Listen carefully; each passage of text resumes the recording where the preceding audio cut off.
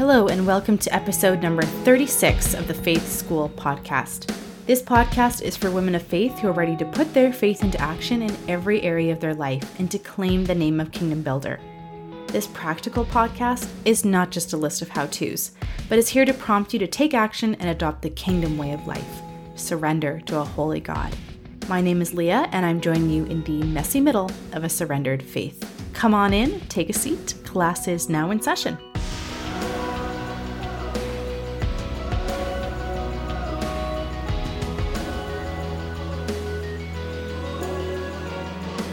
To those of you who are new to the podcast, welcome. And to my old faithfuls, welcome back. Perhaps as you were growing up, you used to watch this older gentleman on television who would teach you about being kind to others, being inclusive, and you really felt like he got you. And maybe you were enchanted by his welcoming songs as he put on his red cardigan and his lace-up shoes. And if you were, you will immediately know that I am speaking about Fred Rogers from Mr. Rogers' Neighborhood. As a Canadian child, I was watching Mr. Dressup. To all of my Canadians out there who know who I'm talking about, I see you. I'm so happy that you are here. But over the last few years, as films about Mr. Rogers have emerged, my interest has grown to want to know just a little bit more about this very unique man who seemed to have captured the hearts of children all over the world. My guest today is an expert on Mr. Rogers and wants to share the 7 secrets of bringing out the best in yourself and others from America's beloved neighbor. She is a Christian counselor and professor who has spent a lot of time examining the life and ways of Mr. Rogers, and in her latest book, she's given us some really tangible ways that we can apply what he did in our own lives. My guest is an associate professor of counseling at Regent University. She has worked as a head counselor of faith-based substance abuse facility, served as a counselor at a women's community center, and has directed a college counseling center. She's a popular conference speaker for the American Association of Christian Counselors and a blogger for the American Counseling Association. Please welcome to the show the so lovely Dr. Anita Knight-Coonley. Anita and I actually spent a lot of time talking this episode, more than I regularly do for a regular interview, and I couldn't decide what I wanted to cut. Everything just felt really special to me, and so I've actually broken this interview into 2 different parts. This week will be kind of an introduction to Mr. Rogers and what made him so different as a person as he followed Jesus, and next week, part 2 will go into the 7 secrets that you will need to know. I think that you're going to find this conversation incredibly valuable as you navigate the world around you and try to be a more loving and engaged presence in the world, especially as a parent and as a neighbor and as a friend. But before we go into the interview, I want to invite you to come join our Facebook group, Intentional Women of Faith. We are just the little group that could, sharing our latest faith-building recommendations, stories of faith, and lending a helping hand for where we can when any of us get stuck. Not to mention, this is where I'm going to poll my listeners to see what they're wanting to hear or what they want to learn from the podcast. Hint, hint, it's all coming very soon, and so much more. Join through the link in the show notes, or you can search Intentional Women of Faith on Facebook. All right, let's get into the interview with Dr. Anita. You're going to love this one. Welcome, Anita, to Lab I-68. I am really grateful that you're here. This is a really kind of a fun topic for us to be talking about. I think people are really going to be able to relate to this person that we're going to be talking about today. But before we go into the depth of the interview, I'd love if you just share a little bit about what your roles in life are right now and where are you recording from? Oh, well, thank you so much for having me, Leah. I'm really excited to be here with you today. And thankful that we're able to connect. And I am joining you from Chesapeake, Virginia, on the coast, East Coast over here. And as far as my roles in life, I wear several different hats, but wife, sister. I also am a college professor, so I train clinical mental health counselors. So I work with counselors in the classroom, and then, of course, author and doggy mom too. I have 2 little 4-legged kids. Lovely. As well. Oh, that's awesome. That's awesome. Okay, so we're going to be talking about Mr. Rogers, which is really fun. But for those of us, to be honest, I didn't know much about Mr. Rogers growing up. I grew up in Canada. I don't know if you guys know about him down there, but I watched more of Mr. Dressup. That was who we watched up here. Mm. And so it was almost like in my mind, it was a competition between Mr. Dressup and Mr. Rogers for absolutely no reason. But I didn't know much about him at all. So for those of us who did live under rocks for a good portion of our life, can you tell us a little bit about who Mr. Rogers was? Sure. And I hadn't heard much about Mr. Dressup, but I recently, one of my readers was telling me about him. So Yeah. that's interesting to hear. But yes, so also if you're interested in learning more about Mr. Rogers, there was a movie that came out about him last year with Tom Hanks playing Mm-hmm. Mr. Rogers, and it was basically about a friendship Mr. Rogers had with the journalist.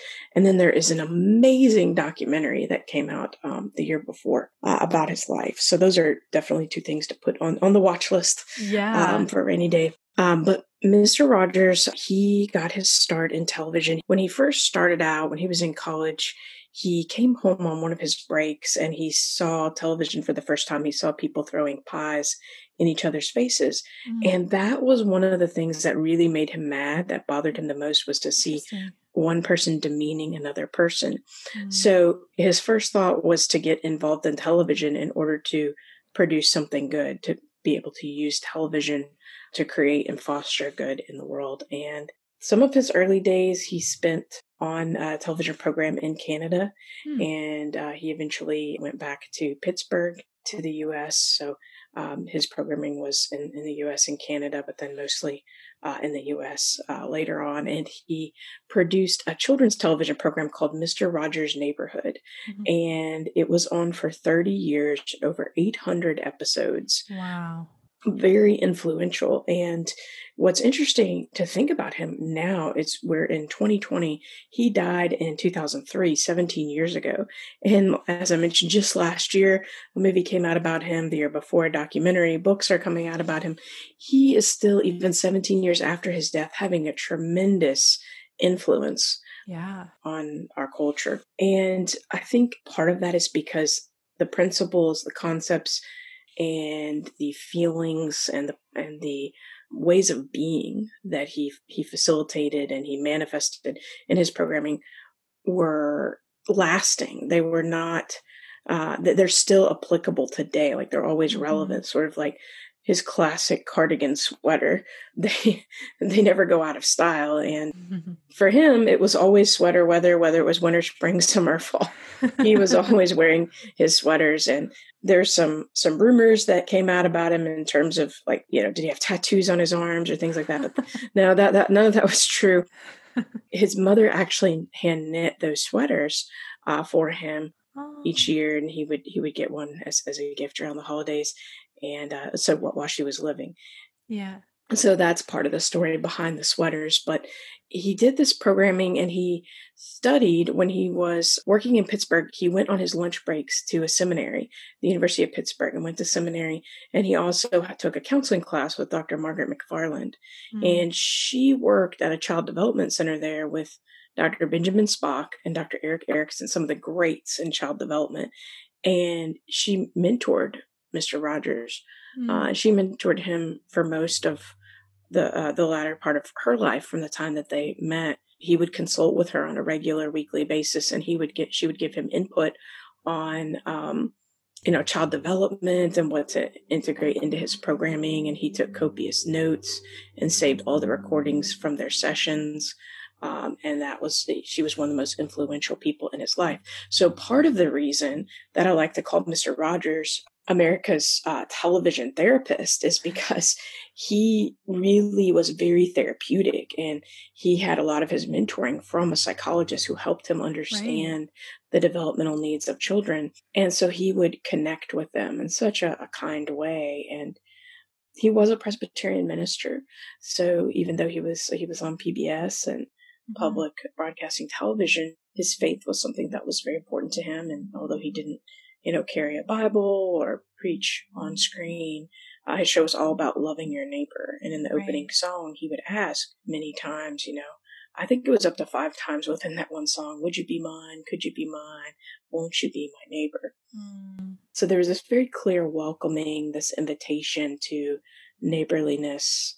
and a developmental consideration for where kids are. And he tried to spark wonder and curiosity. He would say things like, I wonder how they make apple juice, because you can't squeeze an apple like you can squeeze oranges. Right. So that's just, I could tell you about him all day long. Yeah. But that's a little bit about him. Get things started. Oh, that's awesome. Okay, well, that actually gives a lot of probably background and context to my next question and gives us a little bit more of an answer, I guess. But maybe if you want to expand on it, like as a counselor yourself, what kind of drew you to Mr. Rogers as this example? It sounds like he, did get some insight and training from other people who were counselors, but to you in that position, what really drew you to him as a person and as an example? Yeah, that's a great question, Leah. As far as, what drew you in, I think there's so many things, and it changed over time. As a child, I think I was drawn in by his consistency. Just the idea that anytime you turned on his program, you'd know what to expect, right? He was always going to start off with this very sweet song, and then he was going to change from his blazer to his sweater, and he was going to change from his street shoes to his tennis shoes, and invite you to be his neighbor, and into this, what felt like a dialogue, because he would often ask rhetorical questions. Yeah. Have you ever seen this? And he would show you some kind of object. And I can imagine children everywhere just talking back to their television screens. So he had this way of kind of drawing you in and inviting you and welcoming you. And there was I think a sense of safety to that consistency of knowing, and even joy with kids know exactly, what to expect and what's going to come next. Yeah. And then as an adult, I had a whole new appreciation for Mr. Rogers after studying psychology and learning about different stages of development, and to see just what a genius of emotional intelligence and empathy he was, to be able to connect with children's emotions in such deep ways. He was definitely a person of depth. He wasn't satisfied in that shallow water of superficial knowing. He would go for the deep dive of really truly knowing his neighbor. And I think that was just very fascinating. What really started this transformative quest, though, this journey to truly understand, how did he do it and what were the psychological principles, and to dive into that research, was an encounter that I witnessed between him and a senator. And it happened, I think it was back in the 60s or 50s or 60s. Mr. Rogers was addressing Senator Pastore, and the Senate Subcommittee for Communications was meeting. And basically, his programming was on the chopping block. They were looking at possibly cutting the funding and rerouting that funding for other efforts. And so Mr. Rogers sat before Senator Pastore, and he began saying, I prepared a statement, but it would take me about 15 minutes to read it, so I won't read it to you. Instead, I'll just talk about it. And I trust that you will read it, because one of the important early lessons that children learn is about trust. Well, Senator Pastore was pretty visibly irritated, and he said, well, would it make you happy if you read it? But Mr. Rogers just stayed very calm, very collected, very at peace. And he said, no, I'd just like to talk about it if that's okay with you. And so Pastore said, okay. And so Mr. Rogers went on to talk about it. Well, within that 7-minute period of time, Mr. Rogers really transformed him from adversary to ally. Wow. And you could see his face. You could see towards the end, he became inquisitive. He started asking questions. He started becoming interested. He wanted to know when the program was on. And at one point he said, I've got goosebumps. And then he said, I think it's wonderful. Well, you just earned the $20 million. Oh my gosh. And so that was the day Mr. Rogers saved public television in about 7 minutes and earned $20 million. And it was like this most unlikely character, this gentle, kind children's television host. But he was so powerful, and he could connect with people and make such an incredible, create such an incredible impact and transformation. You could truly see the transformation within the senator that he interacted with. And one of the things he did during that time is he asked, would it be okay if I shared with you the lyrics to one of my songs? And the song came from a little boy. The little boy had asked him, Mr. Rogers, what do you do with the mad that you feel? Mhm. And so he went on to write the lyrics, what do you do with the mad that you feel when you feel so mad you could bite? Mhm. The whole wide world seems oh so wrong and nothing you do feels very right. Do you pound a bag or pound some clay? Do you round up friends for a game of tag and see how fast you can go? It's good to be able to, he went on later to say, it's good to be able to stop when you've planned a thing that's wrong and do something Mm. else instead and think this song. It was neat because it was almost like there was this parallel process going on that Mr. Rogers was picking up on the senator's irritation and his feelings of anger. And then he was talking about how he related to children and Mm. how to deal with their anger. And it was almost like he was connecting with a little boy inside of Pastore. Yeah. And he shared that he believed that if we could teach children how to regulate their feelings of anger and how to manage their feelings, then we can create a safer world for tomorrow. Yeah. And that's part of when Pastore got those goosebumps. And so I showed that to my class, and I had a student that said, oh, well, I work with kids in inner city schools and they don't have a Mr. Rogers, so they just turn to violence when they're Oh. angry. That really stuck with me. And I kept thinking about that and praying about that and thinking, no, they don't have a Mr. Rogers, but, the world has us now. Mm. Mr. Rogers isn't with us anymore, but the lessons that he taught us, those can live on in our hearts Sure. and our Yeah. minds, and we can share those lessons. We have to be able to unpack them and know what they are and how to do that. But we can share those, and it doesn't have to be the case that those kids have no one. And so that really sent me on this transformative quest to understand, how did Mr. Rogers do this? What are the strategies, psychological principles that he used, and how can we take those and apply them in our own neighborhoods Yeah. and make a difference? That's so good. And that kind of does lead me to my next question, which is just like talking about his impact and how does that continue on today? And I think it's the lessons that were passed on to those kids that had a ripple effect out into, the way that the children who were viewing his programming at the time and how they were able to like live that out later on, and that it's going to continue and continue. Hopefully just changing the generations, which is so, so cool. But is there anything else that you would say about his impact at the time, but then also continuing on? How has he changed a bit of the culture, maybe? Yeah, I think he seemed to always have had quite an impact. And even when I talk with people now and I ask them about, Mr. Rogers, and if they watch Mr. Rogers, they'll typically smile and say, oh yeah, I love Mr. Rogers. Mm. Or some people might say, oh yeah, I remember Mr. Rogers, even if they didn't watch him, but now I'll say, what do you remember about him? And most often they remember his habit of changing into his sweater and singing a Right. song.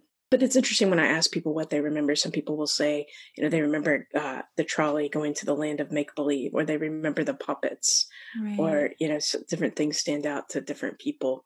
But one of the impacts that he had was he taught really powerful lessons in terms of how to manage emotion. So I told you about the song, "What do you do with the mad that you feel?" Mm-hmm. That's one of the ways that he impacted things. Now, what's interesting is his puppet, Daniel Tiger, who his wife said was probably really Fred in his most vulnerable state. Mm. That puppet has been the inspiration for another children's television show called Daniel Tiger's Neighborhood, which Mm. is an animated program. And it's a wonderful program as well. There's many of the sort of the television descendant of Mr. Rogers' Neighborhood. And so many of the lessons and concepts from Mr. Rogers' Neighborhood are present in Daniel Tiger's Neighborhood in the cartoon. And one of them is there's a little song that goes something like this. When I get so mad that I could roar, I take a deep breath and I count to 4. 1, 2, 3, 4. And it's very quick, but it's just a great way for children to be able to learn a lesson about emotion regulation. Mm. And my friend Laurel even tells me about her daughter who loves to sing that song, especially when she's upset. And it gives kids that outlet for regulating, which I think is great. So I think that's a great impact that he's had. Some of the research on his programming showed that children that grew up watching Mr. Rogers' Neighborhood tended to be more creative and have longer attention spans. Mm. So it makes sense. He intentionally took children to the land of make-believe in every program and spent time encouraging their imaginations. And Mm-hmm. he also had a leisurely pace. He definitely liked to take his time. So Mhm. he definitely had the right pacing for that. I saw a clip of him one time when he was, I think it was accepting an award or something, and he, put the Yes. timer on for 1 minute of silence, and they had to think about who had impacted them, and the initial Yes. reaction from the crowd was kind of like giggles and like, "Oh, I'm uncomfortable." But by the end, like, you could see people were actually really emotional and like that they had kind of been allowed to slow down and just think and reflect. And it's a really beautiful clip. If people have the time to check it out, they should, because I noticed that too, and just, the little that I've seen of him, just the quiet, there's not all the noise that like children's programming I have a son, children's programming has now, just really allowing people to breathe, it feels like. And Mhm. I don't know, it's fascinating to watch because it's just so, so different. One of the questions I had for you was just like, how was he able to connect like that with children? Because I think the kids like really felt like they had like a real relationship with him. Like he's kind of one of those people, right? Mhm. So how was he able to love the children like he did, even without having like this direct relationship, and it was through their TV screens? Yeah. So you just mentioned several really powerful things, and I just want to go back for a moment to that Hmm. clip that you mentioned where Mr. Rogers was inducted into the Television Hall of Fame, and he took that time, and that's really amazing if you think about it. He was always willing to swim upstream, so to speak, and do things that weren't popular, on Yeah. television, to just take a full minute of silence. But he did the same things in children's television programming, and even, like, for example, there were racial tensions in America, Right. and African American people weren't welcomed into swimming pools, and he took a stand and he invited Officer Clemens, first of all, Francois Clemens, to be one of the first African American actors to have a recurring starring role on his Beautiful. program. And then he invited him into his swimming pool. And so, even though Wow. he had a lower budget children's television program, and he had a plastic blue small kid swimming pool, and he just Right. invited him in to soak his feet, he made the point. And I think Yeah. viewers that share his faith and the Christian worldview will notice the parallel between Jesus washing his disciples' feet at the Last Supper. As Mr. Rogers even took his own towel, and dried Officer Clement's feet. But he wanted to make it clear that everyone was his neighbor, Yeah. and that he was willing to do things that weren't popular, that he was willing to take a stand, and that he was willing to advocate for his neighbor. And so that was really powerful. And so I love what he did when he was speaking at every event. He did that. He would take that 1 minute Yeah. of silence, or 10 seconds, depending on the venue. And he would ask, would you take a moment to think of those people who have loved you into becoming, who have loved you into being who you are today? And he would often say, they might be right here with you. They Mhm. might be far away, or they may even be in heaven. Yeah. But let's take a moment to think about how they loved you into being. And then he would take a moment and Wow. keep the time. That is a great segue into your question about how he connected. Mhm. Because even if you think about those incidents, he connected everyone in that room to the people that brought out the best in them, that loved them Mm. into being who they were. Yeah.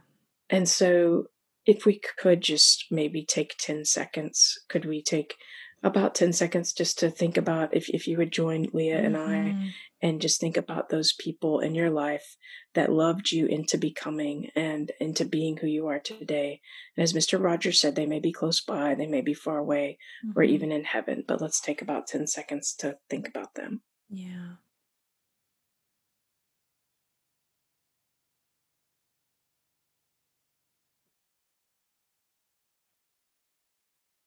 Leah, I can't help but wonder if you feel comfortable sharing who Yeah. you thought of. Oh man, there's a few different people that came to mind. I think of like, of course, my parents, and really, I think my grandmothers also Mhm. really came to mind. My grandmas were two very, very different people. One was much more carefree and fun and affectionate, and my other grandma was a very proper lady, but very supportive and a big cheerleader for us as kids. And both such great examples of showing love in very different ways. But they had an incredible impact on my life, and I miss them both very dearly. But yeah, I mean, of course, my parents too. I mean, I can't help but think of them as well. But yeah, definitely, I think of my two grandmas for sure. What about you? Well, it sounds like I could see your face, light up as you were talking about your grandmas and how they Mm-hmm. meant so much to you and loved you in such different ways. And Yeah. oh, that's such a powerful memory. It's neat to hear about that. And Yeah. yeah, well, like you, I of course think of my parents too, but I also think of my grandmother. I call her Memes, and the book, The Mr. Rogers Effect, is actually dedicated to her memory. Mm. And she died at 91 years young, but she was, for all of her days, just so full of life. She loved the Lord. Yeah. She loved people. She was one of my biggest fans. She was always encouraging me. And one of her last prayers with me was for the readers of this book and for the impact that it would have. And so I just have to thank everyone who reads it for helping me to honor her memory. And that's written, just right in the front of the text. But she was so excited about the book, and so excited to be able to pray with you. She was a great prayer warrior. Yeah. And so I often think of her. And, Mr. Rogers went on to say, after that, to take a moment to say, think about how happy they would be, your parents and your grandmas and my grandmother, to know that we thought of them. And for the listeners, whoever came to mind, how happy would they be to know that they were who you thought of when you had that moment, to think about who loved you into being, and to know they had that special and important role in your life. And so I think one of the ways to answer your question, Leah, that Mr. Rogers was a very powerful way he connected with people was because he helped them connect with those other folks that loved them and brought out the best in them. And when he had Jeffrey Erlinger on his program, Jeffrey was in a wheelchair, and Jeffrey had a condition that had created some problems for him, that he had to be in the wheelchair. And one of the things that Mr. Rogers asked him was who his doctors were. And he said, "Oh, you must have some wonderful doctors that take care of," and he asked him about their names and their specialties. And he was able to help connect the boy with his doctors, and he was able to help connect Jeffrey with his parents and remind him of the people that cared for him. And he'd often do that in his letters to his television neighbors too, reminding people of those who had cared for them or loved them into becoming, or who were there nearby to support them, or who had supported them throughout their lives. Yeah. And so it sort of positioned him as a part of this network of people that, even from a distance, would love people into becoming, love people into being. And I can't help but think that when Mr. Rogers thought about who loved him into being, that he probably thought about his grandpa, Fred McFeely Rogers, who he was named for. And excuse me, his grandpa, Fred McFeely, but he was named after him, Fred McFeely Rogers. Yeah. And he actually named this Mr. McFeely, the speedy delivery man, after his grandpa. Oh. When he was a little boy, his grandpa used to tell him, "Freddie, you've made this day a special day just by your being you. There's no one in the whole world like you, and I like you just the way you are." And he went on to share that message that his grandpa had shared with him for over 30 years in 800 television programs with children all over the world, and remind them that there's no one in the world like you. And you've made this day a special day just by your being you. And so he really took that message, and he was able to internalize that, believe that, and have that an important part of what he held in his heart from his grandfather. And then he was able to share that with other kids, just like his grandfather did for him. Right. And I think he had such authenticity and care with the way he shared that. He told Senator Pastore that what he did was provide expressions of care He provided expressions of care for children all over. So when he was able to say those things and provide those messages, I think that children could sense the authenticity of it. I think children could sense that he truly believed that, and they could feel that sense of connection. There's several different other strategies that he used. Sure. I'm sure we'll get to those as we move throughout our discussion, but I think those are some of the ways he was able to connect so powerfully. Oh, that's so beautiful. That's so beautiful. Thank you for taking us through that exercise too. Like, I think that's, man, we all need that. Yes, we need true. those few moments. That's so good.